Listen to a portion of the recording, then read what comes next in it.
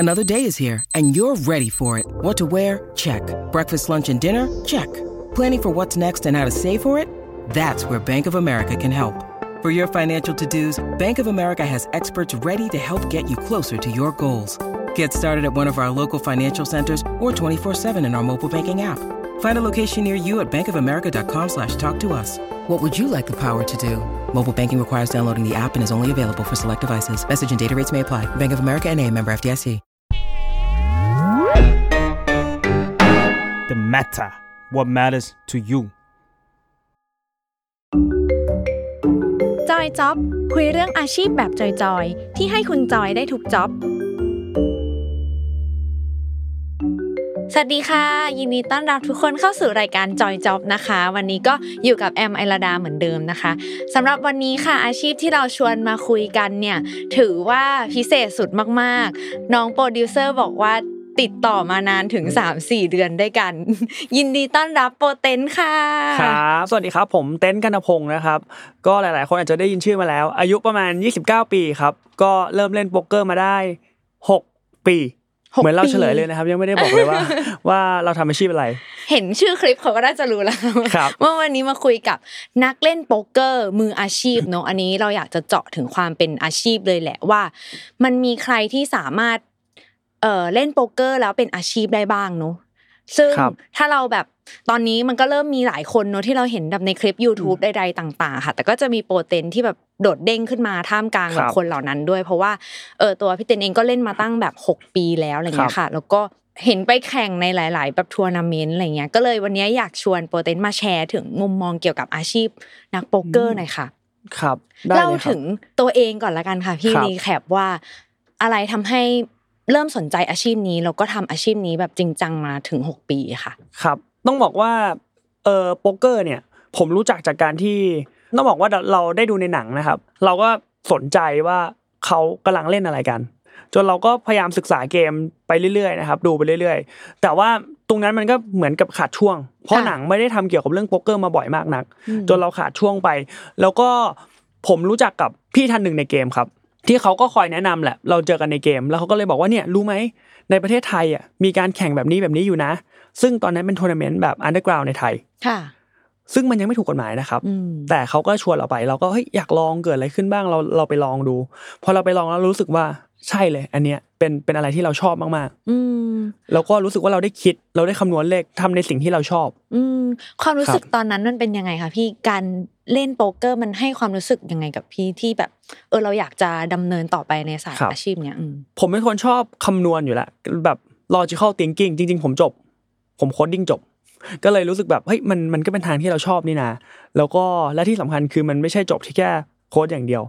จบที่ bluff ได้ด้วยหมายความว่าไม่ได้จบที่ logical thinking อย่างเดียวมันเป็น bluff มันเปลี่ยนเป็นหลายๆอย่างได้มันเหมือนเราได้ใช้หลายๆสกิลที่เราชอบทั้งหมดเลยครับ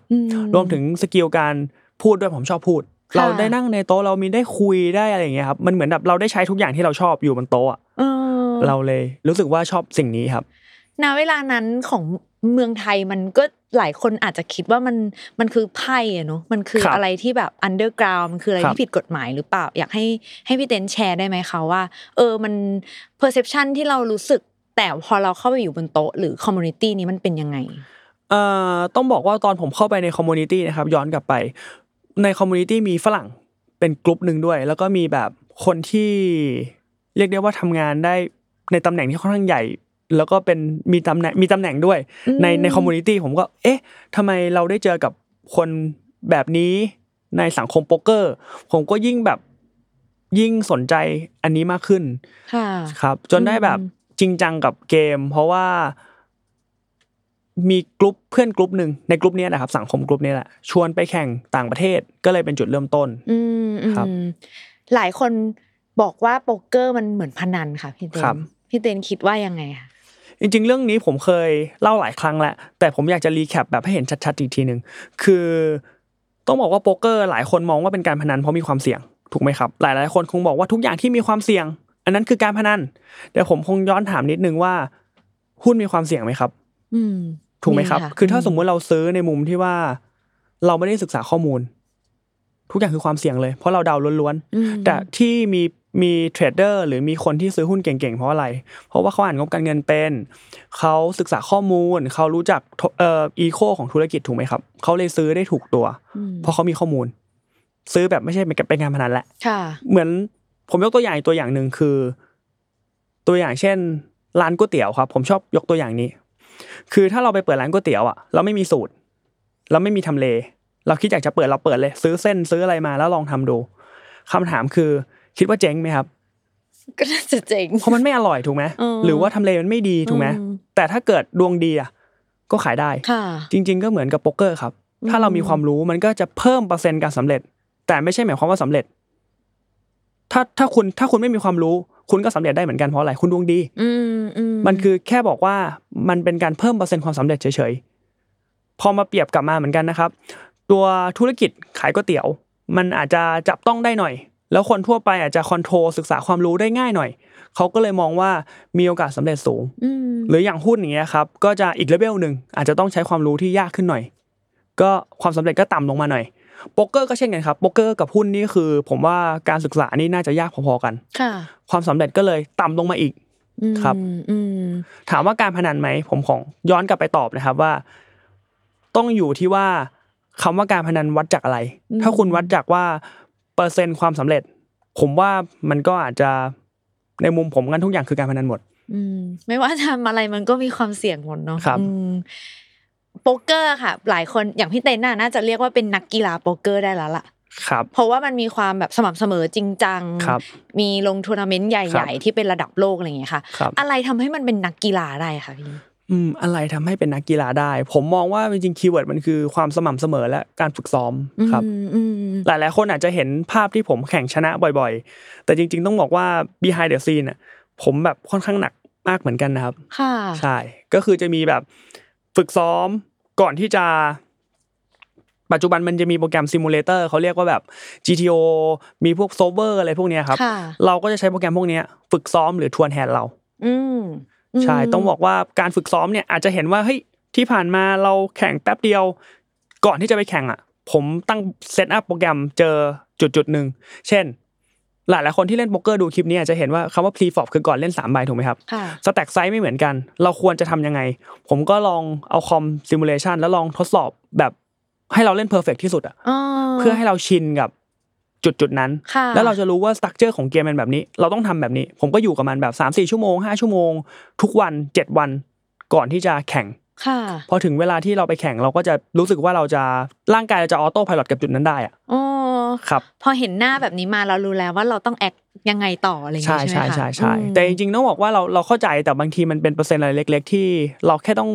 เพอร์เฟคกับมันนะครับก็เลยอาจจะต้องซ้อมตรงนี้เยอะหน่อย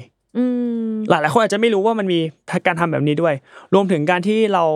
แข่งเสร็จแล้วอะครับมันก็จะมีแฮนด์ใช่ไหมครับอย่างผมมาจดออกมาแล้วก็เอามารีวิวข้างนอกอาจจะคุยกับเพื่อนบ้างคุยกับพี่เต้คุยกับพี่บุญนัทหรือแบบคิดทบทวนกับตัวเองใช้แบบ1ชั่วโมง2ชั่วโมงซึ่งวันไหนมีแฮนด์เยอะหน่อยก็นานหน่อย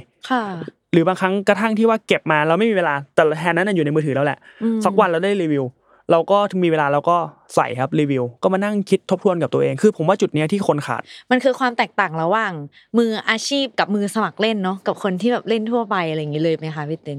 คิดว่าเป็นส่วนใหญ่เลยครับเพราะว่าผมนิยามคำว่ามือสมัครเล่นอาจจะเป็นคนที่เข้ามาในวงการโป๊กเกอร์เห็นว่าเกมสนุกอยากจะแข่งให้ได้เยอะที่สุดแต่ไม่ได้มีการในมุมผมนะเขาอาจจะไม่ได้ทบทวนมากเท่าที่ควรหรือไม่ได้มีการเตรียมตัวมากเท่าที่ควรมันเลยเป็นความแตกต่างมั้งครับผมว่ามาถึงช่วงที่ให้พี่เต้นเล่าในการเตรียมตัวแต่ละครั้งหน่อยค่ะว่าแบบพอเราตัดสินใจว่าอาจจะเป็นนักโป๊กเกอร์มืออาชีพแล้วเนี่ยเวลาจะลงทัวร์นาเมนต์ต่างๆเมื่อกี้พี่เล่าเบื้องต้นมาแล้วล่ะว่าก็มีการแบบทำซิมูเลชันต่างๆหาความน่าจะเป็นหรือว่าอะไรใดๆให้มันฝึกซ้อมให้มันเห็นรูปแบบแพทเทิร์นเนาะให้พี่เต้นเล่าหน่อยค่ะพี่เตรียมตัวยังไงบ้างในการไปแข่งแต่ละอย่างก็ก่อนอื่นผมจะดูสตรัคเจอร์ก่อนว่าสตรัคเจอร์เกมนั้นๆเป็นยังไงอย่างที่ผมแข่งแบบใหญ่อย่างไททันอย่างเงี้ยครับผมก็จะค่อนข้างรู้แล้วว่าบายอินประมาณเนี้ยสตรัคเจอร์ไททันจะค่อนข้างเร็วหมายถึงว่าใน1เลเวลอ่ะครับเวลาจะน้อยลงหมายความว่าจะทำให้บลายอัพเร็วขึ้นเราจะต้องศึกษาสแต็กไซส์30บิ๊กบลาย 25 big blind เยอะแล้วเราจะรู้ว่า final table ในรายการเนี้ยจะอยู่ที่ประมาณ10 big blind เราจะรู้ว่าเราต้องศึกษาจุดไหนผมก็จะเอาตรงเนี้ยครับมาทำเป็นโจทย์แล้วเราก็จะไปซิมูเลเตอร์ในคอมว่าไอ้จุดเนี้ยเราน่าจะพลาดจุดไหนเราก็เทสไปเลยครับคือเล่นแฮนด์นี้กับซิมูเลเตอร์ที่ขึ้นมาเล่นไปเรื่อยจนเจอจุดเนี้ยเราไม่เข้าใจพอเราไม่เข้าใจเสร็จปุ๊บเราก็เข้าไปดูว่าทำไมเราถึงเล่นผิดเพราะอะไรเราคิดแบบไหนได้บ้างเราก็ไปเวิร์กตรงนี้ให้มันลึกขึ้นแล้วทุกครั้งอะครับเราทำทุกครั้งอะไม่ว่าจะเป็นการเตรียมตัวยังไงเราจะเจอจุดแบบเนี้ยเรื่อยๆถ้าเราทำมันเยอะมากพอนะสมมุติผมทำไม่เจอก็ทำประมาณ1,000 ครั้ง 2,000 ครั้ง 3,000 ครั้ง 5,000 ครั้งก็คือทวนไปเรื่อยๆจนเจอเราก็รู้สึกว่าเราได้ improve อะไรละพอต้องบอกว่าการเล่นจริงบางครั้งอะครับเราไม่เจอก็มีนะที่เราทวนไปแล้วไม่เจอแต่เป็นการตอกย้ำเราว่าถ้าเจอสปอตที่มันคุ้นชินแล้วอะเราถูกแล้วไงเราจะตัดสินใจได้เร็วมากขึ้นเราจะมั่นใจในการตัดสินใจมากขึ้นครับอยากให้พี่เต้นขยายความเรื่องรูทีนประจำวันหน่อยค่ะว่ามันมีตารางฝึกซ้อมที่ชัดเจนไหมเพราะว่าอย่างแบบนักกีฬา e-sport หรือคนที่เป็นนักกีฬาเขาก็จะมีตารางของเขาเนอะว่าเขาตื่นทำอะไรออกกำลังกายนู่นนี่อย่างพี่เต้นเองมีไหมคะต้องบอกว่าไม่ได้รูทีนแบบเรียกใช้ถึงจนถึงใช้คำว่ารูทีนได้แต่บางคนมีนะครับอย่างแบบระดับโลกก็จะมีออกกำลังกายต้องเป๊ะกินข้าวยังต้องเป๊ะเลยอ่ะทุกอย่างต้องเป๊ะแต่ผมเองถามว่ารูทีนขนาดนั้นไหมต้องบอกว่าไม่เพราะว่าผมเองจะชอบปรึกษาแฮนด์กับเพื่อนแต่ในคอมมูนิตี้บางคนเขาไม่ว่างเขาจะใช้เวลานั้นทำอย่างอื่นเราก็จะชนไม่ได้มันไม่สามารถตั้งได้ว่ามันเป็นรูทีนเพราะบางทีแบบเราอาจจะคุยกัน 3-4 คนใช่ไหมครับคือเราอาจจะว่างแค่คนเดียวหรือว่าง2 คนอ่ะมันก็ไม่พร้อมรีวิวแฮนด์เนี่ยหรือถ้ารีวิวได้ก็อาจจะเป็นแบบหลังจบเลยที่แบบพอหลังจบปุ๊บคืนนั้นทิ้งไปละวางแผนเลยว่า3 ชั่วโมงนี้ผมจะรีวิวแฮนด์อะไรแบบนี้ครับก็จะถามว่ามีไหมต้องเรียกได้ว่ามีบ้างแต่บางวันแฮนด์ไม่น่าสนใจเลยอ่ะเราก็อาจจะแบบแป๊บเดียวเราอ่ะมันปัดดูหน่อยแล้วก็มานั่งคิดแป๊บนึงโอ๊ยมันจบแล้วอ่ะมันแค่30 นาทีเลยไม่มีรูทีนขนาดนั้นเพราะว่าบางทีมันไม่มีบทเรียนที่มากพอบางวันเราตกเร็วไงครับค่ะแล้วเรื่องร่างกายจิตใจมีการฝึกซ้อมใดๆไหมคะพี่ร่างกายจิตใจผมว่ามันไม่น่าจะมีการคือต้องเรียกได้ว่าด้วยประสบการณ์มั้งครับผมเลยรู้สึกว่าเราอาจจะร่างกายอ่ะแน่นอนต้องนอนให้เพียงพอต้องออกกำลังกายต้องกินอาหารให้แบบให้พร้อมก่อนเข้าไปแข่งหรือบางทีเราถ้าเราไปกินตรงนู้นเลยมันก็จะแบบไม่สะดวกครับเราต้องทำทุกอย่างนี้ให้พร้อมก่อนเข้าแข่งแต่พอหลังแข่งไปแล้วหรอก็น่าจะมีเรื่องออกกำลังกายเนี่ยแหละครับที่อยากให้โฟกัสเพราะว่าเรานั่งทั้งวันมันก็จะแบบเราก็จะนั่งทั้งวันเลยอ่ะเราไม่ได้เคลื่อนไหวอ่ะอยากจะถ้าสมมติเราอยากจะมีสุขภาพที่ดีขึ้นเราอาจจะต้องออกกำลังกายครับซึ่งส่วนใหญ่พี่เต้นเวลาฝึกซ้อมก็คือส่วนใหญ่จะฝึกกับเพื่อนมากกว่าการดูแบบโปรแกรมอะไรอย่างงี้ใช่ไหมคะความน่าจะเป็นอะไรแบ่งเป็น2 พาร์ทครับคือผมฝึกกับโปรแกรมส่วนหนึ่งเป็นส่วนหนึ่งแล้วก็มารีวิวแฮนด์กับเพื่อนแต่ถามว่าฝึกกับโปรแกรมอะครับบางทีเราไม่ได้เอาแฮนด์จริงมารีวิวเองด้วยความที่เราเข้าใจคอนเซปต์ในระดับนึงแล้วครับแต่มันคือการคิดอยู่ในกรอบหาจุดบอดเราแต่ถ้าเราเอาแฮนด์เนี้ยไปรีวิวกับเพื่อนเราจะเห็นมุมมองที่มองไม่เห็นที่คนที่เก่งกว่าเราหรือคนที่มีมุมมองต่างกันเห็นว่าจุดเนี้ยทำยังไงคือผมเคยเจอมิสเทคอะไรประมาณนี้ครับว่าหลายคนน่ะมองผมว่าผม aggressive เกินไปแต่ภาพที่คนอื่นมองผมไม่รู้ไงแล้วผมเข้าใจภาพเล่นประมาณนี้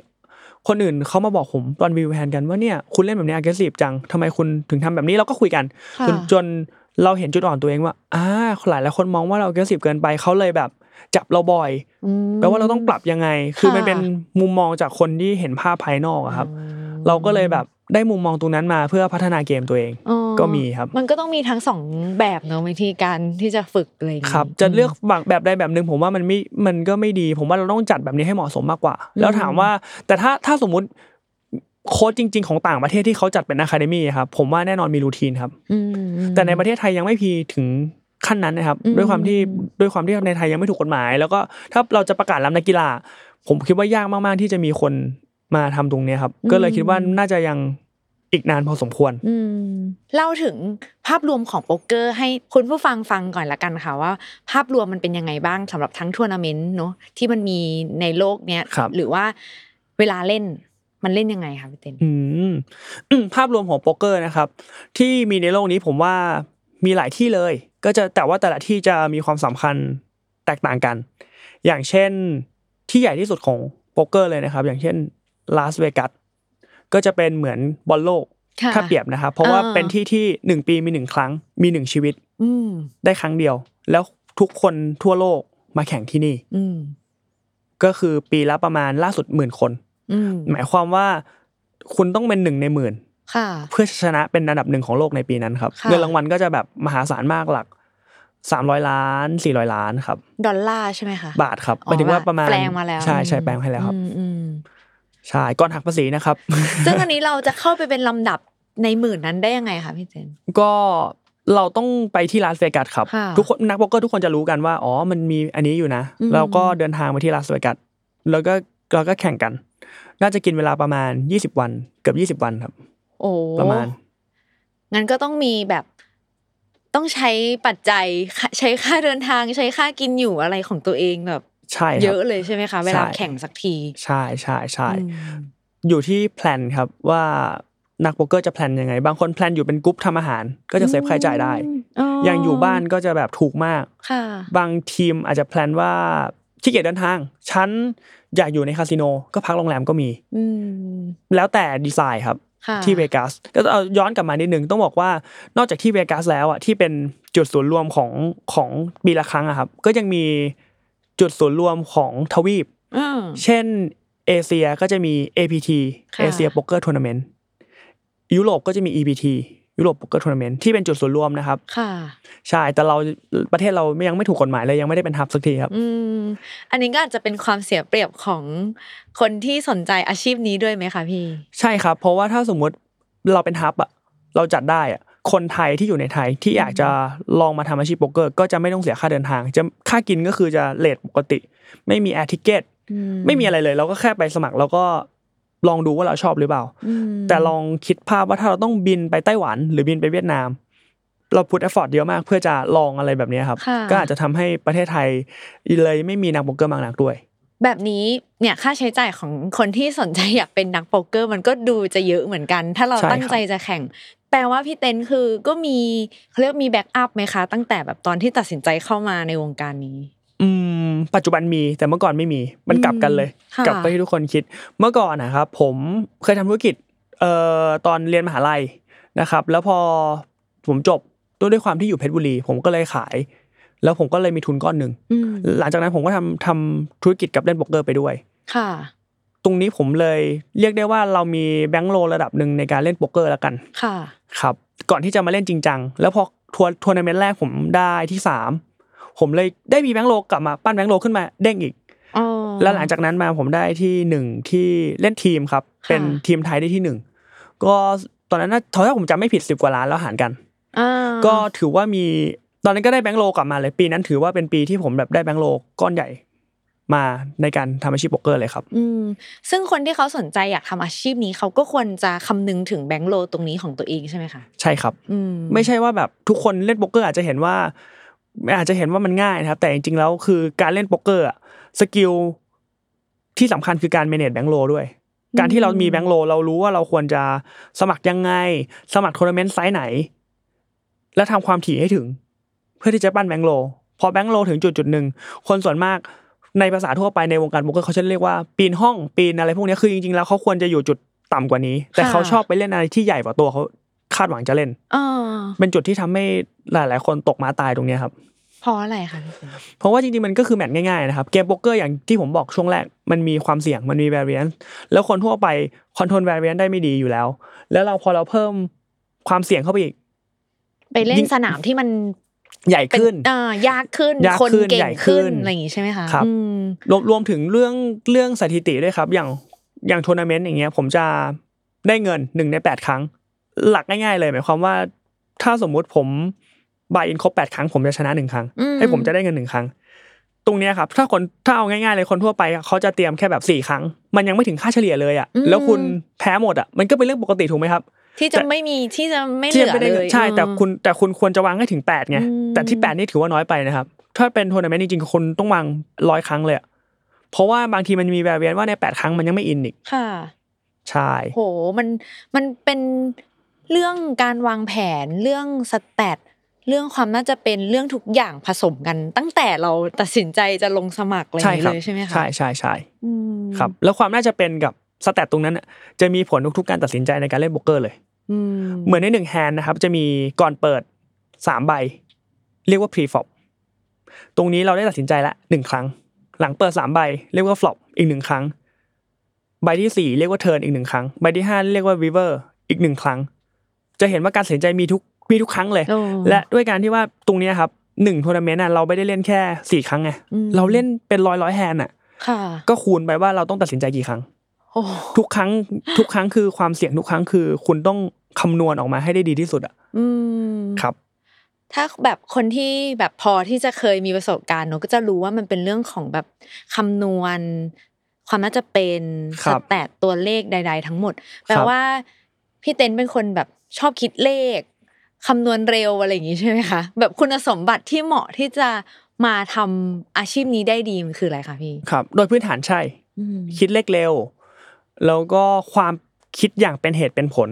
เพราะตัวบางทีตัวเราเองเราไม่รู้หรอกว่าเราทำแบบนี้เพื่ออะไรแต่จริงๆเราคิดอยู่ในหัวแล้วจิตใต้สำนึกเรามีว่าเราทำแบบเนี้ยเพื่อจะบลัฟเขาเราทำแบบนี้เพื่อจะโปรเทคการ์ดเราเพื่อไม่ให้โดนแซงเรามีอยู่ในตัวอยู่แล้วคือถ้าเราเข้าใจความคิดอย่างเป็นเหตุเป็นผลน่ะบางทีเราเข้าใจคู่ต่อสู้มากกว่าคู่ต่อสู้แอคชั่นเองนะว่าเขาทำเพื่ออะไรครับซึ่งเหล่านี้มันเกิดจากการที่พี่ฝึกซ้อมใช่มาเรื่อยๆใช่ไหมต้องเรียกว่าประสบการณ์มากกว่าคือบางทีผมเจอคนแบบเนี้ยผมก็จะปรับเล่นอีกแบบนึงเจอคนแบบเนี้ยก็จะปรับเล่นอีกแบบนึงเหมือนเป็นประสบการณ์ด้วยครับคือตัวพี่อาจจะบอกว่าเจอทุกคนเล่นแบบนี้แต่ถ้าคนไม่มีประสบการณ์เขาจะเล่นแบบนี้แหละแต่ถ้าเรามีประสบการณ์คนแบบเนี้ยเขาเล่นลูสนะเราต้องปรับให้ทรีเบทเขาบ่อยขึ้นผมสมมติก็เป็นประสบการณ์ที่เจอแล้วหรือตำราบางทีเขาอาจจะสอนมาแค่นี้แต่ถ้าเกิดเขารู้เราทรีเบทเขาบ่อยแล้วเขาโฟร์เบทบ่อยล่ะเราจะแก้ยังไงคือถ้าเป็นประสบการณ์เราจะรู้ว่าnext step คือเขาโฟร์เบทบ่อยเราออลอินใส่เลยเพราะเขาโฟร์เบทด้วยไพ่กว้างเกินเราอาจจะเราก็จะมีประสบการณ์ที่เราจะรู้ว่าขั้นต่อไปทำอะไรในการตัดสินใจใช่ขั้นต่อไปทำอะไรครับปัจจัยของการเป็นนักโป๊กเกอร์ที่เก่งอะค่ะมีอีกอย่างหนึ่งที่แอมสนใจคือเรื่องแบบจิตวิทยาหรือว่าเรื่องแบบการแสดงบางอย่างอะไรเงี้ยอยากให้พี่เต้นแชร์ได้ไหมว่าพี่เต้นก็ใช้ทักษะเหล่านี้หรือเปล่าเวลาแบบจริงๆเราไม่มีอะไรเลยแต่ว่าฉันก็จะบลัฟฉันก็จะสู้อะไรจริงต้องบอกว่าก็มีบ้างครับแต่ผมขอแยกเรื่องจิตวิทยากับการแสดงก่อนคือจิตวิทยาเป็นเรื่องของจิตวิทยาผมมองว่าเป็นเรื่องของเมนทอลมากกว่าเพราะว่าบางคนต้องบอกว่าผมเคยจะมีเพื่อนมีกลุ่มเพื่อนแล้วกันที่เล่นโป๊กเกอร์เก่งมากเป็นนักคณิตศาสตร์โอลิมปิกเป็นอะไรแบบนี้เลยนะครับเป็นแบบคนคิดเลขเร็วมากคือเขาคิดเลขเร็วแบบไปแข่งคิดเลขเร็วอะไรกันเลยแต่บางทีบุคคลประเภทเนี้ยเขาจะมีเมนทัลไม่ดีมากนักหมายความว่าถ้าเขาแบบสติแตกเกมเขาจะหลุดเลยจากที่เขาเล่นเป๊ะมากจนเขาจะหลุดอันนี้คือจิตวิทยาในมุมผมมากกว่าว่าตรงนี้สำคัญหรือแบบบางครั้งเราตื่นเต้นเกินไปในรายการใหญ่คือผมเองเลยเป็นเลยเราจะแบงค์หายคิดไม่ออกเลยครับทุกอย่างหายไปเลยตรงนี้คือเหมือนจิตวิทยาว่าเราต้องแบบสร้างความมั่นใจให้ตัวเองเราต้องเห็นภาพว่าเราต้องเรียกความมั่นใจเราต้องเห็นภาพว่าแบบมั่นใจพอขึ้นไปเราถึงจะแบบคิดเลขได้คมเหมือนเดิมแต่เอาจริงๆผมก็คงถ้ามีเงิน100 ล้านมาวางอยู่ตรงหน้าแล้วบอกว่าคุณเล่นกันทุกอันนะมันกลายเป็นยากหมดเลยมันจะตื่นเต้นมันจะกดดันมันจะอะไรหมดเลยครับใช่อันนี้คือจิตวิทยาในมุมผมนะแล้วก็อีกข้อนึงน่าจะเป็นเรื่องจิตวิทยากับการแสดงผมว่าการแสดงผมไม่ค่อยได้ใช้นะแต่ว่าเราจะเห็นว่าบางคนใช้แต่มันไม่เนียนมากกว่าก็จะมีอย่างฝรั่งบางคนแบบจะทำหน้าแบบว่าเฮ้ยแม่งไม่ดีเลยอออินไอ้พวกนี้มีของตลอดถ้าเป็นฝรั่งอายุเยอะนะครับแบบ 70-80% มีของตลอดเพราะว่าเราประสบการณ์เราเห็นแบบนี้มาเป็น100 คนแล้วไงที่เขา acting ใส่เราแบบนี้ใช่แต่จริงๆคือมันเป็น acting ที่แบบค่อนข้างเฟกนิดนึงแบบเราดูแล้วเราออกเลยเรากลับกลายเป็นจับได้แทนเราเลยไม่ค่อยใช้ครับเราเลยต้องพยายามทำทุกอย่างให้มันเหมือนกันเพราะว่าเราเห็นคนใช้แล้วไม่เวิร์กไงเราก็เลยแบบทำนิ่งๆในทุกๆสถานการณ์ใช่ฝึกยังไงคะพี่ฝึกใจยังไงยากนะครับยากต้องหายใจผมไม่รู้ว่าผมจะคอนโทรลตัวเองยังไงบางทีมือสั่นมากเราแค่ได้แต่พูดว่าหยุดก่อนหายใจคือบางทีที่จะทำช้าๆเพื่อจะได้คอนโทรลตัวเองให้ได้มันเหมือนจะพูดง่ายนะครับแต่จริงๆแล้วเราควบคุมการสั่นของมือไม่ได้มันสั่นเองเพราะว่าทุกอย่างมันกดดันหมดเราแค่ต้องหายใจแล้วก็พูดว่าช้าลงหน่อยทำได้อะไรอย่างเงี้ยครับเมื่อกี้พูดถึงเรื่องแบบอารมณ์ความรู้สึกต่างๆนะคะเวลาไปเล่นมันก็คงมีหลายอารมณ์เกิดขึ้นเนาะมันไม่ใช่แค่แบบว่าเราต้องควบคุมตัวเองอย่างเดียวมันอาจจะเกิดความแบบตื่นเต้นกังวลในสถานการณ์ตรงหน้าอย่างเช่นตอนที่พี่เต้นบอกว่า มีเงินมากองอยู่ตรงหน้าอย่างเงี้ยมันก็คงตื่นเต้นเป็นธรรมดาเนาะสถานการณ์ที่2คือแบบโมโหตัวเองอ่ะเล่นพลาดตัดสินใจพลาดใดๆแล้วก็สุดท้ายคือเล่นแล้วแบบได้ใจครึ้มดวงดีไพ่ดีมากควบคุมตัวเองยังไงคะในแบบสถานการณ์ต่างๆที่มันเกิดครับผมขอเมนชั่นในสถานการณ์แรกก่อนละกันเพราะเป็นสถานการณ์ที่ผมเจอบ่อยสุดเพราะว่าทุกครั้งที่เราเข้าลึกอะครับผมรู้สึกตื่นเต้นทุกครั้งเลยซึ่งเวลาตื่นเต้นทุกอย่างจะดรอปลงหมดไม่ว่าจะเป็นแบบความเฉียบคมในการคิดเลขบางทีเราก็แบบหลุดหรือว่าแบบทุกอย่างเราหลุดได้หมดอะครับรวมถึงแบบบางทีเราแคร์เงินมากอะที่ผมถ่ายโทรศัพท์ดูบางครั้งอะเพื่อจะเช็คว่าเงินรางวัลตอนนี้มีเท่าไหร่แล้วมีใครตกแล้วบ้างเพราะว่าบางทีมันบางอีเวนต์เขามีบอกในโทรศัพท์อะครับคือบางทีเพย์จัมป์หมายความว่าถ้ามีคนนึงตกเงินเราได้เพิ่มแต่คนมีอยู่ในฟิลอีกหลาย10คนเราไม่สามารถแบบชะเง้อดูได้หมดเราต้องเช็คผ่านโทรศัพท์ตลอดเลยว่าเฮ้ยอันเนี้ยคนจะตกหรือยังถ้าคนตกเราได้เงินแล้วหมายความว่าเราจะต้องเปลี่ยนสไตล์การเล่นมากขึ้นก็คือแบบอีกแบบนึงเราต้องอยู่ที่สแต็กไซส์ตรงนั้นด้วยนะครับเพราะฉะนั้นความตื่นเต้นตรงเนี้ยเลยแบบมีทุกช่วงเลยแล้วก็ช่วงที่ Final Table ก็จะตื่นเต้นไปอีกแบบความจัดการหลายแบบเลยต้องบอกว่าการตื่นเต้นแบบที่เราไม่ได้ตื่นเต้นมากผมว่าเราหายใจแล้วโฟกัสกับเกมมันช่วยได้ครับแต่การตื่นเต้นที่แบบว่าเป็นตื่นเต้นครั้งใหญ่แบบเราเข้าบิ๊กอีเวนต์เข้า Final Table อย่างเงี้ยตื่นเต้นมากผมว่าตอนนั้นผมมีความคิดว่าผมจะมีเพื่อนข้างๆก็จะแบบเฮให้เรียกปลุกกำลังใจมีเฮ้ยเอาหน่อยทำให้ได้นะเฮกันแล้วก็หรือว่าแบบคิดภาพใหญ่คิดภาพว่าให้เราเห็นภาพในอนาคตว่าเราต้องได้แชมป์เราจะมั่นใจแบบมั่นใจเราต้องทำให้รู้สึกว่าให้ต้องเรียกว่าเราบิวตัวเองทำยังไงก็ได้ให้บิวให้เรามีความรู้สึกมั่นใจมากขึ้นแล้วพอเราไปนั่งเราจะแบบรู้สึกว่าเรามั่นใจเราทำได้ครับใช่ส่วนเรื่องความรู้สึกต่อมาคือน่าจะเป็นความรู้สึกโมโหหรือทิ้วนะครับต้องบอกว่าบางที่จริงๆคือผมก็ไม่ค่อยได้ทิ้วนานมากแล้วแต่ถ้าสมมุติเวลาเราทิ้วช่วงแรกๆผมก็จะไปเล่นแบบพวกเกมที่เป็นแบบชูตบาสบ้างมันจะมีประเภทนั้นนะครับให้เราได้ออกกำลังกายชูตบาสหรือทำอะไรให้เราได้แบบขยับนิดนึงตรงนี้จะลดลงมาได้แต่พอช่วงหลังๆเรารู้แล้วอะไรจะเกิดมันก็ต้องเกิดเพราะว่าคู่ต่อสู้มีเปอร์เซ็นต์ที่ชนะต่อให้เขาพลิกมาชนะก็ทำอะไรไม่ได้เพราะว่ามันจะต้องเกิดมันคือตัวเลขความทิ้วตรงนี้ลดลงพอเราเข้าใจเรื่องตัวเลขพวกนี้ครับเราก็รู้สึกว่ามันก็เกิดขึ้นได้นี่คุณมี 1% หมายความว่าคุณมี 1% เนี่ยคุณมีโอกาสแต่ถ้าคุณมี 0% นั้นคือคุณไม่มีพอเขามี 1% เราจะทิ้วทำไมในเมื่อเขามีเปอร์เซ็นต์ที่ชนะเราตัวเลขมันเป็นแบบนั้นเนาะใช่ก็รู้สึกเรื่องความทิ้วผมจัดการได้ง่ายขึ้นแต่ถ้าถามว่าจะจัดการยังไงผมคิดว่าการออกแรงหลังจากที่เราทิ้วจะช่วยได้เยอะพอสมควรครับส่วนเรื่องสุดท้ายน่าจะเป็นเรื่องตื่นเต้นแบบได้ใจแบบรู้สึกหุ้ยดวงดีดวงขึ้นไพ่ดีหลายแมตช์มากอะไรอย่างเงี้ยครับเรื่องได้ใจผมคิดว่าแรกๆมีนะแรกๆคือหลายปีมาแล้วครับแต่ตอนนี้ไม่ค่อยมีแล้วเพราะเราเล่นตามธีอรี่เราคัดไพ่ตามธีอรี่การที่ว่าจะได้ใจจะเล่นไพ่กว้างมากขึ้นเราก็ไม่มีเพราะเรารู้ว่าอย่างเช่นแบบตรงเนี้ยเราเล่นได้ต่ำสุดคือผมยกตัวอย่างได้5-6ซูทคือ5-6สีเดียวกัน4-5อย่างเงี้ยครับเรารู้อยู่แล้วว่าเราเล่นไม่ได้เราก็ต้องหมอบคือความว่าได้ใจมันเลยลดน้อยลงมากครับเพราะว่าเรารู้มันมีเฟรมครอบว่าคุณทำได้ถึงแค่นี้นะครับก็เลยคำว่าได้ใจเลยแบบไม่ค่อยมีผลในช่วงนี้ครับช่วงที่เราเล่นตามสแตทตามธีอรี่ที่เราแบบศึกษามาโอเคค่ะเล่าถึงประสบการณ์ค่ะพี่เต้นจำโต๊ะแรกได้ไหมคะหรือว่าแบบความรู้สึกมันเป็นยังไงบ้างคะพี่จำได้ครับจำได้ครั้งแรกที่ผมไปแข่งน่าจะเป็นไต้หวันที่ผมได้ที่3มาต้องบอกว่าหลังจากที่มีการถ่ายทอดสดไปเพื่อนทักมาหาเยอะมากเลยแล้วเฮ้ยอะไรมันคือการเล่นอะไรนู่นนี่นั่นเราก็ตอนนั้นยังไม่มีเวลาตอบแต่รู้สึกว่าตื่นเต้นมากมีคนดูด้วยตื่นเต้นมากครับตอนนั้นค่ะก็คือย้อนไปเมื่อ6ปีที่แล้วเลยป่ะคะพี่ใช่ครับตอนนั้นรู้สึกยังไงบ้างคะคุณพ่อคุณแม่ฟีดแบ็กเรายังไงบ้างไหมกับการที่เราเริ่มทำอาชีพนี้จริงจังต้องเรียกได้ว่าคุณพ่อคุณแม่ผมค่อนข้างปล่อยเพราะว่าผมเริ่มทำงานเองตั้งแต่ตอนเรียนอยู่มหาลัยเลยไม่ได้โฟกัสมากนะว่าผมต้องทำอะไรแต่หลังจากถ่ายทอดสดครั้งแรกไปครับผมได้แฟนคลับเพิ่มอีก2คนก็คือคุณพ่อคุณแม่ใช่ครับหลังจากนั้นคือพ่อกับแม่ผมจะตามทุกคลิปครับก็คือจะเอาใจช่วยแล้วก็แบบคือบางทีเห็นเรากดดันเครียดก็มีเท็กซ์มาว่าแบบสู้ๆนะอะไรอย่างเงี้ยครับทำได้อะไรก็จะมีให้กำลังใจปีนึงพี่เต้นต้องเตรียมตัวไปทัวร์นาเมนต์อะไรยังไงบ้างคะมีตารางประจำปีเลยไหมสำหรับการทำอาชีพนี้ครับก็จะมี แบ่งไว้คร่าวๆว่าปีนี้เราอยากออกต่างประเทศกี่ครั้งอย่างเช่นผมวางแผนไว้ปีหน้าแบบ8ครั้งเงี้ยครับเราก็จะแบบมีเดือนละครั้งละเว้นบางเดือนบ้างครับประมาณนั้นแต่ว่าถามว่ามีแผนชัดเจนไหมว่าต้อง X ครั้งแล้วต้องทำให้ได้อันนั้นเป็นสมัยก่อนคือไม่ได้แผนเลยเราจะบินรัวๆบินเรื่อยๆไม่ได้กลับไทย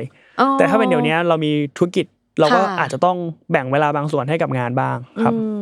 ในเรื่องภาษาเป็นกำแพงไหมคะพี่เพราะตอนนี้ทัวร์นาเมนต์มันก็อยู่ต่างประเทศหมดเลยเนาะไต้หวันเวียดนามหรือใดๆก็คือพี่ก็ต้องภาษาอังกฤษก็ต้องได้ไหมคะสำหรับคนที่แบบทำอาชีพนี้ด้วยคิดว่าได้มีภาษีดีกว่าเยอะมากๆเพราะว่านอกจากการเล่นโป๊กเกอร์แล้วเราได้หลายๆอย่างได้เพื่อนได้คอนเนคชั่นได้อีกเยอะครับถ้าเราได้ภาษาแต่ถ้าคนที่ไม่ได้ภาษาไม่ต้องกลัวเพราะผมเองไม่ได้ภาษาพูดได้3คำเมื่อก่อนเย็ดโนโอเคแต่ด้วยความที่เราอยู่สังคมเนี้ยพอเวลาเราเข้าไปนั่งมีเพื่อนข้างโต๊ะยังไม่เป็นเพื่อนกันเขามาถามว่าคุณชื่ออะไรเราก็ต้องเริ่มตอบหลังจากที่พอเขาถามแบบอยู่ที่ไหนแล้วก็ถามว่าทำอะไรอะไรอย่างเงี้ยครับเราก็ต้องเริ่มตอบเพราะว่าแรกๆอ่ะผมตอบคำถามง่ายๆไม่ได้แล้วผมรู้สึกอายผมก็เริ่มแบบ Google คุยกับเขาแล้วพอหลังจากนั้นผมรู้สึกว่าตัวเองได้พัฒนาภาษาอังกฤษมากขึ้นเริ่มได้แหละแล้วมันมีจุดนึงที่เป็นจุดเปลี่ยนเป็นจุดที่ว่าผมเป็นคนชอบพูดแล้วผมไปทานข้าวกับพวกเพื่อนด้วยกันมีเพื่อนคนไทยคือพี่เต้แหละที่พูดไทยไม่ค่อยชัดแล้วก็มีผมแต่เดี๋ยวนี้พูดชัดแล้วนะครับแล้วก็เพื่อนต่างประเทศอีกกลุ่มนึงแต่ทุกคนเขาคุยกันภาษาอังกฤษแล้วผมสื่อสารไม่ได้อ่ะผมเป็นคนชอบพูดแต่พูดไม่ได้เลยต้องนั่งเงียบอ่ะผมก็เลยรู้สึกว่าถ้างั้นแล้วผมมาแข่งโป๊กเกอร์ทั้งปีแล้วผมต้องเจอสถานการณ์แบบนี้เกือบทุกวันอ่ะผมจะอยู่ได้เหรอมันไม่ใช่แล้วไงมันไม่ใช่ตัวผมอ่ะผมก็เลยหลังจากนั้นมาครับเปิด Oxford 3,000 ท่องเลยเพื่ออย่างน้อยเราเข้าใจเขาก่อนพอเราเริ่มเข้าใจมากขึ้นแล้วเราก็สื่อสารกลับไปบ้างแต่ก็พวกเพื่อนๆก็ดีครับพยายามเข้าใจเราพยายามจะแบบสอนเราบางครั้งเนี่ยก็เลยจะทำให้ภาษาอังกฤษผมก็ค่อยๆพัฒนาขึ้นมาก็เป็นอีกสกิลนึงที่ได้เพิ่มเติมเนาะใช่เลยเห็นพี่เต้นบอกว่าอย่างที่เวกัสคือเล่นกันแบบ20กว่าวันมันเป็นยังไงคะพี่มันยาวนานอย่างนั้นมันมีสเกดูลการแข่งอะไรยังไงบ้างอะคะทุกวันครับ 10:00 นจนถึงแบบ 4-5 ทุ่มใช่ก็คือจะรูทีนอย่างงี้ทุกวันแล้วพอถึงใกล้ๆไฟนอลเขาจะให้เดย์ออฟพักนึงครับให้เดย์ออฟวัน2วันอะไรอย่างเงี้ยครับแต่ว่า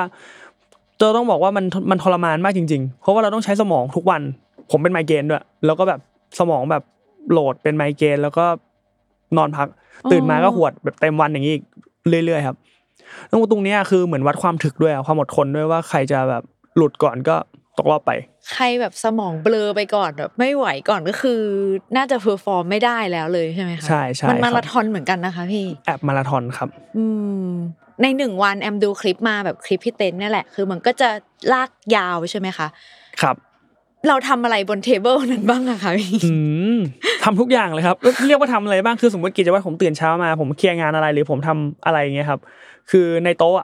มันแบบเป็นแบบนั้นเลยแต่เพิ่มเติมคือเล่นโป๊กเกอร์มันทำอย่างนั้นได้เลยเหรอคะใช่ครับพอตื่นเช้ามาผมทานข้าวเสร็จหรือบางวันไม่ทานผมก็ไปหวดบนโต๊ะก็ไปกินตรงนั้นเลยต้องทำตรงนั้นเพราะว่าเวลาไม่ได้แล้วเราเข้าเดย์2ไม่มีใครเขารอเราถ้าคุณพลาดคือคุณก็สแต็กคุณก็หายไปเลยเพราะเราเข้าเดย์2แล้วเราก็ต้องกินข้าวตรงนั้นถึงเวลากินข้าวเสร็จจดแฮนด์เราก็ต้องทำทุกอย่างควบคู่ไปด้วย multitask skill เราก็จะได้ตรงนี้เพิ่มขึ้นมาด้วยหน่อยสุดยอดเคยมีใครที่ทำอะไรแปลกๆบนโต๊ะบ้างไหมคะพี่มีคนน่าจะเท่าที่ผมเห็นผมคิดว่าเขาโคดดิ้งเขาเปิดจอแบบจอโคดดิ้งแล้วเขาก็พิมพ์โคดดิ้งผมเห็นแบบอุ๊ยแปลกมากเลยคุณโคดดิ้งไปเล่นโป๊กเกอร์ไปได้ด้วยเหรอแล้วก็ผมก็เจอสถานการณ์อะไรแบบนี้แบบบางคนเอาสุนัขมานั่งรอ8ชั่วโมงเฮ้ยสุนัขเขาก็แบบเชื่องดีเนาะครับโหคนตรงนั้นก็คือมากหน้าหลายตามากเลยใช่ไหมคะพี่เต้นแบบชาตินู้นชาตินี้อายุเท่าไหร่ไม่เกี่ยงมันจะมีคำนึงที่พี่เต้นเคยบอกว่าคนจะมาทำอาชีพโป๊กเกอร์จริงๆอายุเท่าไหร่ก็ได้ใช่เพราะผมเจอมาหมดแล้วตั้งแต่เด็กมากๆแบบอายุเด็กกว่าผมมาแบบเพิ่ง18อะไรเงี้ยครับก็เจอหรือรุ่นใหญ่อย่างเจ้าของธุรกิจแบรนด์ไบโอเดอร์มาครับเป็นรุ่นใหญ่มากอายุเขาแบบ70-80ละเจ้าของแบรนด์ระดับโลกได้มานั่งด้วยกันอ่ะเฮ้ยโอ้โหเขาแบบบางทีมันไม่จำกัดอายุไม่จำกัดเพศจริงๆอ่ะครับใช่ใครๆก็น่าจะสามารถแบบยังฝึกได้เนาะพี่เนาะผมว่าได้ครับเลยจริง พวกเพื่อนผมต่างประเทศอ่ะเขาบอกว่าที่คนแก่ต่างประเทศเล่นเยอะเพราะว่าเหมือนกับได้เจอสังคมเหมือนแบบมาจิบกาแฟคุยกับเพื่อนได้ฝึกสมองเพราะว่าอย่างน้อยได้ใช้อะไรบ้างค่ะเขาก็เลยเป็นเกมสังคมคนแก่กันเหมือนกันครับมีพิธีกรรมอะไรก่อนที่จะเริ่มเล่นในแต่ละวันไหมคะตัวพี่เองส่วนตัวพิธีกรรมหมายถึงพิธีกรรมอะไรเหรอครับแบบเป็นแอคชั่นบางอย่างที่ทำแบบ1 2 3 4หรือมีความพึ่งดวงหรืออะไรบางอย่างมีไหมคะพี่จริงๆผมไม่ค่อยเชื่อเรื่องดวงแต่คนรอบข้างเชื่อถ้าพูดถึงเรื่องดวงนะครับก็อาจจะมีพกของขลังอะไรอย่างเงี้ยครับแต่พิธีกรรมก็ไม่ได้มีอะไรเป็นพิเศษยกเว้นทัวร์ที่มันแบบใหญ่มากๆจริงๆที่ผมตั้งใจมากๆผมก็จะทำสมาธิอยู่กับตัวเองแบบ10 นาทีอ่ะคือจะไม่คุยกับใครแล้วก็แบบหายใจอะไรเงี้ยครับเคยดูคลิปพี่เต้นก็จะเห็นว่าบางคลิปก็จะมีน้องตุ๊กตาแมวหรือใดๆไปตั้งอยู่บนโต๊ะหรือแม้แต่แบบนักแข่งคนอื่นเขาก็จะมีไอเทมอะไรบางอย่างไปวางคือมันไม่ได้มีกฎไม่ได้มีอะไรใช่ไหมคะแล้วก็พี่เต้นพกอะไรพวกนั้นไปด้วยใช่ไหมต้องบอกว่ากฎคือเหมือนเราวางการ์ดโปรเทคเตอร์ที่ทับไพ่ได้ค่ะเราสามารถวางอะไรทับไพ่เพื่อให้แสดงว่าเรายังเล่นไพ่อยู่นะอย่าเพิ่งมารวบไพ่เราไปนะครับคือเราจะใช้ไซส์ได้ไม่ใหญ่มากถ้าใหญ่มากก็คือคนอื่นจะมองไม่เห็นไพ่เรามันคือข้อจำกัดคือได้แต่ว่าอย่าใหญ่มากอันนั้นอย่าใหญ่มากการ์ดโปรเทคเตอร์ห้ามใหญ่มากก็จะหลังจากนั้นครับคนก็เลยพัฒนาจากจุดนี้ครับไปเป็นว่าเฮ้ยการ์ดโปรเทคเตอร์อาจจะเป็นของขังได้ด้วยซึ่งที่ผมมีตุ๊กตาผมเองตอนนั้นเป็นคอนเทนต์ว่าผมอยากทำอะไรให้รู้สึกว่ามีสีสันหน่อยผมก็เลยลองซื้อตุ๊กตามาไม่น่าเชื่อหลังจากที่เอาไปปลุกเสกเขาไปไหว้ที่วัดแหละครับแล้วก็ขอให้แบบมันนำโชคผมก็ปลุกเสกจริงๆนะแบบปลุกเสกด้วยวิธีการของผมอ่ะแล้วก็หลังจากนั้นผมเอาไปให้เพื่อนเป็นคอนเทนต์ไม่น่าเชื่อพี่เต้ได้แชมป์ครับแล้วพี่เต้ก็เลยบอกว่าพกนกฮูกไปด้วยหลังจากนี้แล้วพี่เต้ก็พกนกฮูกไปทุกครั้งเลยแล้วก็มีคนพกตามก็เลยกลายเป็นแบบมีเทรนด์ช่วงหนึ่งก็ถือนกฮูกไปกันครับก็คืออาจจะแล้วทุกวันนี้ปัจจุบันพี่เต้นยังพกมีติดกระเป๋าครับแต่ว่าวางบ้างตามงานแต่ว่ามีติดกระเป๋าไว้ครับสีเสื้ออะไรอย่างเงี้ยเกี่ยวไหมคะพี่ผมเองไม่ค่อยเชื่อแต่ว่าผมเองเป็นคนชอบใส่สีที่ต้องบอกว่าผมเคยเจออาจารย์หมอช้างน่าจะเป็นหมอช้างครับเขาเหมือนแนะนำว่าเหมาะกับสีอะไรผมเองก็ชอบสีดำอยู่แล้วผมก็เลยแบบเฮ้ยมันก็ไม่ได้เหนือบากกว่าแรงที่เราจะทำนะก็ใส่สีดำในการไปแข่งก็จะใส่สีดำใช่ดังนั้นตอนนี้ดูคลิปพี่เต้นก็จะสังเกตละพี่เต้นใส่เสื้อสีดำครับแต่ผมชอบสีดำปกติอยู่แล้วก็เลยใส่ได้แบบปกติครับมันจะมีอีกอย่างนึงค่ะเวลาแอมดูคลิปเนี่ยแหละแบบของฝรั่งหรือของพี่เต้นเองอ่ะมันจะเห็นแบบคนที่เป็นคนที่ลงแข่งในโต๊ะเดียวกันเขาใส่หูฟังใส่แว่นใส่หมวกใส่อะไรนี่คือเขาใส่ทำไมอะคะพี่อุปกรณ์แต่ละอุปกรณ์มีความหมายไม่เหมือนกันครับอย่างเช่นเราใส่ผ้าพันคอหรือแบบใส่ฮู้ดอย่างเงี้ยคือบางคนเป็นคนที่เวลาตื่นเต้นแล้วอ่ะเกือบทุกคนเลยดีกว่ามันจะมีชีพจรตรงคอครับมันจะเต้นแบบเราจะเห็นเลยว่าเขาจะชีพจรจะไวกว่าปกติแล้วคือจริงๆผมเคยศึกษามานะแต่ไม่รู้ว่าถูกหรือผิดหรือเปล่าเขาบอกว่าถ้าสมมติเขาเต้นรัวๆแล้วอยู่ดีค่อยๆผ่อนในระยะเวลา X คนนั้นน่ะคือคนที่คลายความตื่นเต้นได้แหละแปลว่าเขาไม่ได้กดดันมากขนาดนั้นเขาแค่ตื่นใจเพราะเขาไพ่ใหญ่แต่บางคนที่บลัฟอ่ะเขาจะตรงนั้นจะแบบตื่นเต้นเร็วกว่าปกติแล้วเร็วแบบโดยไม่มีสโลว์เลยอ่ะไม่มีช้าลงเลยคืออันนั้นน่ะบลัฟคือมันก็จะมีทฤษฎีพวกนี้ครับที่ฝรั่งเขาก็พยายามทำออกมาทำให้ผ้าพันคอก็เป็นอีกหนึ่งไอเทมคนศึกษาเรื่องนี้เอาเข้ามาใช้กันก็ไปปิดชีพจรหรือแม้แต่แบบฮูดก็จะปิดหูเพราะบางคนหูแดงเวลาตื่นเต้นใช่ครับหรือแม้แต่แบบแว่นก็บางคนสายตาจะล็อกแหลกก็มีพวกเราเลยคนส่วนมากเลยเน้นจะหาจุดมองที่จุดนึงไม่ว่าทำแอคชั่นอะไรเสร็จแล้วเราจะมองไปที่จุดนั้นเพื่อที่จะเราจะแบบโฟกัสไม่ต้องคอนโทรลสายตาครับเราจะได้แบบออโต้เลยว่าพอแอคชั่นเสร็จมองจุดนึงค่ะใช่แต่บางคนเขาแบบว่าเขาอยากจะมองคนอื่นอ่ะเขาอาจจะใส่แว่นเพื่อจะได้มองพฤติกรรมคนบนโต๊ะด้วยใช่จะได้ไม่ต้องคอนโทรลสายตาตัวเองมากเกินก็จะใช้แว่นช่วยได้อย่างพี่เต้นเองก็คือพอแอคชั่นอะไรไปแล้วก็คือจะมองที่จุดใช้วิธีการมองที่จุดหนึ่งใช่ไหมเพื่อให้แบบนิ่งที่สุดใช่ครับไม่ว่าจะมีใครมองเรามาพี่เต้นสบตาเขาไหมอยู่ที่ว่าคนนั้นเป็นใครถ้าเป็นเพื่อนกันผมก็จะมีคุยเล่นบ้างแต่ถ้าเป็นคนที่ผมแบบจริงจังมากๆผมก็จะเลือกที่จะแบบมองที่จุดนึงมากกว่า แล้วหูฟังผมเสริมเรื่องหูฟังนิดนึงคือหูฟังบางคนใช้ฟังเพลงแต่ผมเป็นคนที่ทำงานไปกับฟังเพลงไปไม่ได้มันก็เลยลิงก์กับโป๊กเกอร์ตรงที่ว่าผมไม่สามารถใช้สมองในการคิดกับสมองในการฟังเพลงได้วิธีใช้ส่วนมากผมจะเปิดเพลงที่เวลาเราอารมณ์ร้อนหรือว่าแบบบางทีเราทิ้วหรืออะไรเงี้ยครับเราจะเปิดเพลงที่ทำให้แบบเราดาวทำให้จิตใจผ่อนคลายขึ้นอะไรเงี้ยครับแล้วก็บางครั้งเราเลือกที่จะใช้หูฟังที่ตัดเสียงได้ไม่ได้เปิดอะไรแค่ตัดเสียงเฉยๆแค่เราไม่ได้ยินอะไรเราก็อยู่กับตัวเองได้แหละตอนนี้เล่นมากี่ทัวร์นาเมนต์แล้วคะพี่นับไม่ได้เลยครับเพราะว่าเยอะมากจริงๆแต่ถ้าเปลี่ยนกันถามว่าได้แชมป์มากี่ทัวร์นาเมนต์แล้วมากกว่าอาจจะนับได้ ครับจริงๆผมก็ได้แชมป์มาที่ได้ถ้วยใหญ่จริงๆผมว่าน่าจะประมาณแบบ2ถ้วยค่ะครับคลายความตื่นเต้นไปไหมคะทุกๆครั้งไม่ครับทุกครั้งที่ผมจะใกล้ถ้วยไม่ว่าจะเป็นรายการเล็กรายการใหญ่ผมตื่นเต้นเหมือนเดิมทุกครั้งเลยอยากถามโปรเตนนิดนึงค่ะเรื่องเกี่ยวกับสแตทที่เมื่อกี้โปรเตนเคยเล่าว่าตัวเองมีเปอร์เซ็นต์ที่จะชนะแบบ1 ใน 8อะไรเงี้ยแต่ละคนมันก็ต่างกันใช่ไหมคะอันนี้มันคำนวณยังไงมันมาจากไหนคะผมว่าเราอาจจะต้องเก็บจากตัวเองที่เราแข่งมาก่อนอาจจะต้องเก็บจากยาวหน่อยครับอย่างผมเองผมเก็บทั้งออนไลน์ทั้งออฟไลน์ผมมีตัวเลขในใจก็คือ1 ใน 8ที่ผมเคยทำนะครับแต่หลายๆคนที่เป็นโปรที่เก่งผมเคยไปสอบถามเพื่อนมาเขาแบบ1 ใน 7หรืออะไรประมาณนี้ครับก็แต่ละคนก็มีเหมือนกันหรือคนที่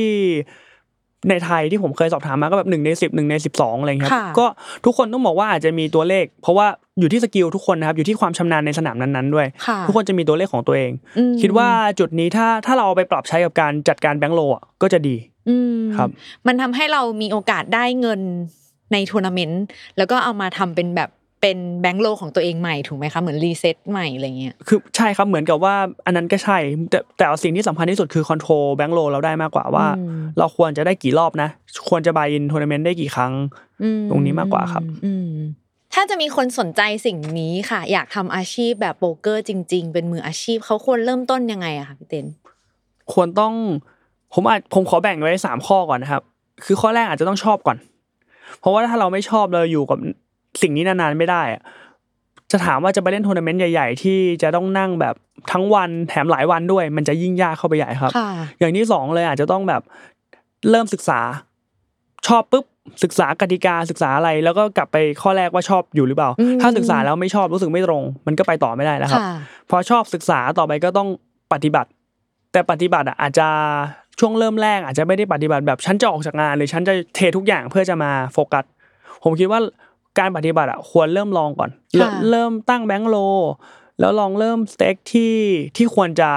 ะอยู่ในแบงค์โลของคุณเริ่มลองเอาเวลาว่างเพิ่มเวลาว่างมาทีละนิดทีละหน่อยแล้วลองออกต่างประเทศดูชอบไหมถ้ายังชอบอยู่ก็ต้องลองไปเรื่อยๆว่าตัวเองอยู่รอดในสังคมนี้ได้หรือเปล่าครับถ้ารอดได้ผมว่าอีก1 ปีตัดสินใจก็ยังไม่สายนะเพราะว่าบางทีเราฮิต 4-5 เดือนอย่างเงี้ยมันแค่หลัก4 เดือนไงแต่คนที่เขาพรูฟจริงๆเขาต้องพรูฟหลักปี2 ปี3 ปีครับมีเรื่องนึงที่อยากถามพี่เต้นคือเรื่องสุขภาพด้วยอย่างที่พี่บอกว่ามันต้องนั่งเล่นอยู่ตรงนั้นน่ะทั้งวันหลายวันติดต่อกันสมองก็ต้องใช้เยอะมันต้องใช้ทุกอย่างเลยค่ะพี่มันมีผลกระทบกับสุขภาพไหมคะมีแน่นอนครับมีช่วงนึงผมโซมมากๆเพราะแบบผมใช้ชีวิตหนักมากเรียกได้ว่าตอนกลางคืนกลับไปเสร็จเพราะผมรีวิวแฮนด์ต่ออีก2 ชั่วโมงได้นอนแบบตี 2 ตี 3เอาละ 11 โมงเที่ยงต้องสแตนด์บายกินข้าวแล้วแข่งคือผมเวลานอนน้อยมากกลับไปตี 3นี่ต้องอาบน้ำทำกว่าจะได้เสร็จภารกิจส่วนตัวแล้วกว่าจะนอนก็ต้องนอนแล้วตื่นขึ้นมาเพื่อเช้าเพื่อลุยอย่างเงี้ยทุกวันครับโซมมากแต่พอหลังๆแล้วเรารู้สึกว่าเราอาจจะต้องแบ่งเวลาการพัฒนาตัวเองไปอีกช่วงนึงโฟกัสกับการแข่งช่วงเวลาพัฒนาตัวเองเราต้องจัดเวลาให้ดีขึ้นเรียกแบบนี้ดีกว่าก็ลดตรงนั้นได้ดีขึ้นครับแล้วเราเอาบางเวลาออกกำลังกายเพราะว่าอย่างแก๊งสังคมโป๊กเกอร์ต่างประเทศผมก็จะชวนเราไปออกกำลังกายกันวันนี้ไปวิ่งนะใครไม่มาไม่ได้เราก็เอาแล้วครับต้องตื่นมาออกกำลังกายเพื่อนชวนกันแล้วก็จะมีกิจกรรมแบบนี้ครับทุกทัวร์นาเมนต์ก็จะมี3 วัน 5 วันมีเล่นกีฬาฟุตบอลบ้างมีอะไรบ้างก็เป็นการออกกำลังกายกับเพื่อนๆในแก๊งในทัวร์นาเมนต์นั้นๆใช่ไหมคะใช่ครับบางทีก็มีแบบคนแจกไพ่ที่เรียกว่าดีลเลอร์หรือบางทีก็มีแบบผู้จัดหรือแบบ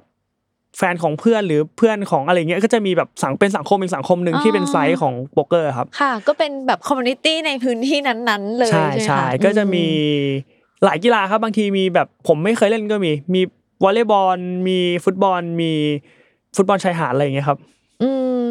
ประสบการณ์กว่า6 ปีค่ะพี่ยิ่งประสบการณ์เยอะเรายิ่งเก่งขึ้นมั้ยคะพี่เต้นสำหรับอาชีพเนี้ย เรียกได้ว่า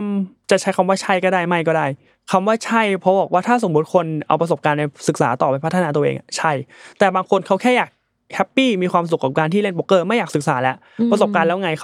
ขารู้ว่าอันนี้ผิดแต่เขาอยากทำเพราะเขามีความสุขกับการที่ได้เล่นแบบเนี้ยเขาก็ไม่พัฒนาตัวเองเพราะฉะนั้นคำว่าประสบการณ์ยิ่งเยอะยิ่งเก่งขึ้นอาจจะใช่สำหรับบางคนและไม่ใช่สำหรับบางคนครับมีอะไรที่แบบนิวบี้หรือคนที่เพิ่งเข้าวงการใหม่ๆอาจจะเก่งกว่าคนที่มีประสบการณ์เยอะๆไหมคะพี่มีครับมีต้องบอกว่าโปรหลายๆคนที่เป็นระดับตำนานเลยสมัยก่อนนะครับปัจจุบันเจอโปรหน้าใหม่แซงหมดแล้วนะครับเพราะว่าเดี๋ยวนี้มันมีเทคโนโลยีเข้ามาเซิร์ฟเวอร์คอมมันพัฒนามากยิ่งขึ้นทุกอย่างมันรันเร็วมากขึ้นเมื่อก่อนจะใช้ศึกษาจากเขาเรียกว่าโอสคูลเดี๋ยวนี้การศึกษาจะเปลี่ยนเป็นแมททั้งหมดผ่านคอมตรงนี้ครับคือฉีกกันตรงนี้เลยจนหลังๆโอสคูลบางคนยังต้องมาเรียนทีรีแบบใหม่ๆผ่านแบบโปรแกรมเหมือนกันอะไรอย่างเงี้ยใช่ครับก็จะเป็นสายเลยเขาเรียกว่าเหมือนคนส่วนมากชอบจำกัดสายจริงๆผมมองว่ามันคือความเข้าใจแบบคนสมัยก่อนและความเข้าใจแบบคนสมัยใหม่ที่คนสมัยใหม่เน้นแมทคนสมัยก่อนเน้นจิตวิทยาเน้นเทลในการเล่นอะไรอย่างงี้มากกว่าครับค่ะแล้วอย่างตัวพี่เต้นเองเป็นสายไหนคะมิกซ์ป่ะผมมิกซ์แต่ว่าผมเบสแมทครับใช่ผลลัพธ์มันดีกว่าไหมคะผมคิดว่าเบสแมทมันตอบได้เพราะว่าตัวเลขครับคือมันคือเกมความน่าจะเป็นผมเป็นคนที่ผมเชื่อเรื่องตัวเลขครับมากกว่าดวงอยู่แล้วผมก็เลยคิดว่าถ้าเราตัวเลขมันไม่โกหกใครมันน่าจะเป็นสิ่งที่มันพิสูจได้จากสถิติครับ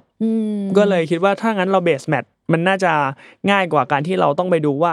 คนนี้หัวใจเต้นกี่ครั้งเนาะหรือว่าคนนี้เขาจะหลอกเราหรือถูกไหมครับแล้วเราก็เล่นไปตามแมทแล้วเราก็เอาแค่บางครั้งมาประยุกต์ใช้มาเสริมเป็นเบสแมทแล้วก็มาเสริมดูเป็นครั้งๆไปผมว่ามันน่าจะมีผลมากกว่าเอฟเฟคทีฟมากกว่าเรียกว่าอย่างนี้ดีกว่าครับแล้วไม่มีคนที่แบบมากับดวงเลยไหมคะพี่เจนมีครับแต่อยู่ไม่รอดยาวหรอแต่มันมีจริงๆใช่ไหมคนที่มันแบบดวงดีมากๆอย่างเงี้ยมีจริงครับมีมาแบบว่ามั่วมาไม่รู้จักไพ่ก็คือเอาอินมั่วๆเพราะว่าเขาแบบเป็นคนที่รวยมากๆแล้วลองมาศาสตร์ถามว่าเขาได้มาเลยนะครับมาจนถึงไฟนอลสุดท้ายพอทุกคนเล่นยื้อเกมเพื่อเขาเรียกว่าเพื่อให้มันตรงนี้มันยิ่งเห็นชัดขึ้นนะครับคนนั้นเขาก็ไปไม่รอดเขาก็จบที่ท้ายๆของไฟนอลหรือว่าบางคนอาจจะชนะได้แต่ว่าไม่ใช่หมายความว่าเขาจะยืนระยะยาวจะเห็นได้ว่าคนที่เก่งครับเขาจะต้องทำผลงานได้บ่อยอย่างพี่ปุณณัทเนี่ยผมต้องยอมรับว่าแกเก่งมากๆแกผลงานแกมาอีกแล้วอีกสักพักผลงานแกมาแกสม่ำเสมอมากอย่างเงี้ยครับคือเขาพรูฟตัวเองว่าเขาไม่ได้ดวงดีไงแต่จะเห็นว่าบางคนแชมป์ครั้งเดียวแล้วหายยาวเลยอันนั้นก็คือผลงานพอไม่มาอันนั้นอาจจะเป็นดวงที่แบบเขาดวงดีบางช่วงอะไรอย่างเงี้ยครับแอมจะชอบดูแบบแมตช์สุดท้ายหรือว่าพวกคลิปต่างประเทศที่สุดท้ายแล้ว1-1สู้กันเพราะมันต้องเหลือแค่คนเดียวเนาะเพื่อให้ได้เงินรางวัลในทัวร์นาเมนต์นั้นน่ะตรงนั้นสุดท้ายมันก็ยากเหมือนกันใช่มั้ยคะพี่เต้นต้องบอกว่าตรงนี้ยากมากๆครับเพราะว่ามันคือการที่ถ้าสมมุติเราผ่านจากสมมุติเป็นหมื่นคนผ่านมาเหลือ2คนสิ่งที่ยากคือความกดดันว่าเราไม่รู้ว่าเราจะมาถึงจุดเนี้ยอีกครั้งเมื่อไหร่ถ้าเราพลาดขึ้นมาคือบางจังหวะที่เราต้องบลัฟอย่างเงี้ยครับแต่ว่าพอมันมีความคิดนี้เข้ามาในหัวเราเฮ้ยเราจะบลัฟดีมั้ยเนาะแล้วถ้าเราบลัฟไปแล้วโดนเขาจับจุดนี้เราจะแล้วเราแพ้จุดนี้จะมาถึงอีกเมื่อไหร่น่าจะเป็นความกดดันอะไรประมาณนี้ครับตรงนั้นที่แบบหนักสุดๆแล้วเนาะใช่ๆๆสิ่งแวดล้อมที่มีผลกระทบต่อการตัดสินใจมันก็เยอะมากๆเลยเนาะพี่เนาะเวลาพี่แข่งสักครั้งนึงอะไรอย่างเงี้ยใช่ครับใช่ๆๆแต่ผมว่าเรื่องพวกนี้เราจะมั่นใจขึ้นได้เพราะถ้าเรามีเพื่อนถ้าสมมุติเพื่อนเราเชียร์หรือว่าเรามีแบบกองเชียร์ยกเว้นครับบางคนบอกว่ายิ่งเชียร์ยิ่งกดดันก็มีแล้วแต่นิสัยของแต่ละคนเนาะใช่อยากให้พี่เต้นขยายความเรื่องเพื่อนเมื่อกี้ที่เล่าหน่อยค่ะว่าแบบก็จะเห็นว่าเวลาพี่ไปแข่งแต่ทีก็จะมีพี่ๆหลายคนที่แบบเป็นนักแข่งด้วยกันนี่แหละแต่ว่าพอจบเกมแล้วหรือใดๆแล้วก็จะมาแบบคุยกันหรือไปเล่นบาสเล่นอะไรกันอย่างที่พี่เต้นว่าค่ะอยากให้แชร์ได้ไหมคะว่าคอมมูนิตี้นี้ทำยังไงทำไมมันถึงแบบเป็นเพื่อนกันในขณะที่เราก็เป็นคู่แข่งกันอยู่อะไรอย่างเงี้ยเราเคยคุยกันเรื่องนี้กับแก๊งท็อปเองในไทยครับเราคุยกันว่าเฮ้ยถ้าเราเป็นคู่แข่งกันมันสนุกนะแต่ถ้าเราเป็นเฟรนด์กันมันก็สนุกอีกแบบนึงเราเลยจำกัดความขึ้นมาว่าเราจะแข่งกันแบบ healthy competition เราจะแข่งกันแต่เราจะสนับสนุนกันไม่ได้แบบแข่งแล้วต้องอิจฉากันเราจะแข่งแล้วแบบเฮ้ยถ้าจุดนี้ผมไม่เข้าใจผมรบกวนพี่ช่วยสอนได้มั้ย หรือว่าเราจะแข่งกันแบบที่เราเป็นเพื่อนกันอยู่แล้วก็ช่วยเหลือกันนะครับแต่เราก็ยังมีคำว่าแข่งกันอยู่นะครับแต่ตอนนี้ไม่น่าจะมีใครแข่งกับพี่บุญนัทไหวแล้วครับค่ะในเมืองไทยมันมีคอมมูนิตี้นี้ใหญ่ไหมคะพี่คนที่เป็นแบบนักโป๊กเกอร์จริงๆจังๆก็เรียกได้ว่าบางทัวร์นาเมนต์นะครับมีคนไทยไปมากกว่า30คนโอ้ก็เยอะนะคะใช่ๆครับก็ถือว่าใหญ่ขึ้นเรื่อยๆครับหลังจากโควิดมานี่คือแบบรุ่นแรกๆก่อนโควิดน่าจะประมาณแบบ5คน6คนที่รวมตัวกันได้นะครับหลังจากโควิดมาผมเห็นภาพแบบ30คน50คนเลยใช่อย่างพี่เต้นเองนับเป็นรุ่นพี่มั้ยคะในแบบคอมมูนิตี้นี้นับว่าเป็นรุ่นกลางๆครับเพราะรุ่นพี่จริงๆคืออยู่มามากกว่าผมเองครับใช่ก็จะมีรุ่นพี่ในวงการที่เขาก็คือแบบอยู่ในสังคมแล้วก็อยู่วนเรื่อยๆอย่างเงี้ยครับก็มีคนที่เขาอยากเริ่มเข้ามาทำอาชีพนี้เขาควรจะเริ่มสเต็ปยังไงดีคะ1 2 3 4ควรจะมีแบงค์โลอะไรเท่าไหร่ยังไงสามารถแนะนำได้ไหมคะถ้ามองที่เล่นต่างประเทศเลยครับอาจจะต้องมีจำนวนนึงผมว่ามีหลักแสนแหละเพราะว่าเล่นต่างประเทศมันมีค่าใช้จ่ายผมเลยมองตรงนี้มันค่อนข้างยากสำหรับการเริ่มครับเพราะว่าถ้าสมมุติจะเริ่มเล่นต่างประเทศเลยอ่ะถ้าคุณไม่มีแบงค์โลหลักแสนอ่ะอาจจะจอดที่ไฟล์แรกแล้วจบเลยครับแล้วมันอาจจะกลับมายากใช่ไหมคะใช่ครับผมว่าเราต้องศึกษาแล้วก็ลองทำอะไรกับในแบบโซฟต์แวร์หรือออนไลน์ก่อนเพื่อที่จะได้พัฒนาฝีมือพอหลังจากฝีมือเราเริ่มเก่งขึ้นผมว่าทุกอย่างแบบมันตามมาเองไม่ว่าจะมีคนสเต็กกิ้งแบบอะไรพวกนี้ครับก็จะมาช่วยทำให้เราสามารถไปต่างประเทศได้อาชีพนี้มันยั่งยืนได้ไหมคะพี่เต้นก็พี่เต้เคยเล่าให้ผมฟังว่าเขาอยู่กับอาชีพนี้โดยที่ไม่ทำอะไรเลยมาหลัก10 ปีครับรวมถึงพี่มีบุคคลนึงคือผมเจอที่ลาสเวกัสเป็นชื่อพี่วันเขาก็อยู่มาหลัก10 กว่าปีเหมือนกันที่ไม่ได้ทำอะไรเลยครับเล่นแต่โป๊กเกอร์ครับก็มีหลายๆคนที่พรูฟแล้วว่าทำได้แต่คนส่วนมากอ่ะพอเวลาเขาบิลแบงค์โลจากโป๊กเกอร์ได้จำนวนนึงอ่ะอย่าลืมว่านักโป๊กเกอร์เป็นสังคมของนักธุรกิจเหมือนกันซึ่งคือคอนเนคชั่นดีมากเลยในวงนะครับเขาก็จะแบบแปะกันคุณสนใจทำนู่นไหมฉันทำอันนี้อยู่นะประเทศคุณมีอันนี้หรือยังเอาของฉันไปขายไหมอะไรประมาณนี้ครับก็เลยจะสามารถแบบต่อยอดกันได้อาจจะมีโอกาสอื่นๆเข้ามาระหว่างที่เรากำลังแบบเล่นโป๊กเกอร์กับเพื่อนใช่ครับแล้วประเด็นคือถ้าเราชนะเราจะมีทุนด้วยไงอย่างเพื่อนผมเจอเพื่อนผมเขาทำเชนร้านอาหารที่มาเลเซียแบบ10 กว่าร้านมีอาหารญี่ปุ่นอาหารไทยอาหารจีนอะไรพวกนี้ครับเขาถามว่าคุณอยากเปิดไหมคุณเอาสูตรฉันไปได้นะฉันสนับสนุนมันมีโอกาสอะไรแบบนี้ครับถ้าเราแบบเราอยากทำมันเราก็เหมือนกับเราไปเริ่มจากศูนย์อ่ะแล้วเริ่มจากคอนเนคชั่นที่เรามีอ่ะแล้วประเด็นคือเป็นคอนเนคชั่น global ซึ่งมันผมรู้สึกว่ามันแบบ impact กว่าแบบมันสามารถ impact แล้วกระจายประเทศได้ง่ายกว่าครับสำหรับพี่เดนเองมีทัวร์นาเมนต์ต่อไปในอนาคตยังไงบ้างไหมคะเล่าให้ฟังหน่อยครับปีนี้ผมคิดว่าน่าจะเป็นเดือนธันวาครับอีก1 ครั้งเป็น APT ที่เป็นทัวร์นาเมนต์หลักของเอเชียครับเป็นอันที่แบบสมัครไม่ได้สูงมากหลักประมาณ 50,000-60,000 บาทแต่ว่าที่1ของเมนอีเวนต์น่าจะได้ประมาณเกือบ20 ล้านต้องบอกว่าเป็นทัวร์แจ้งเกิดครับอย่างถ้าใครไปอย่างเงี้ยแล้วฮิตเมนอีเวนต์ขึ้นมา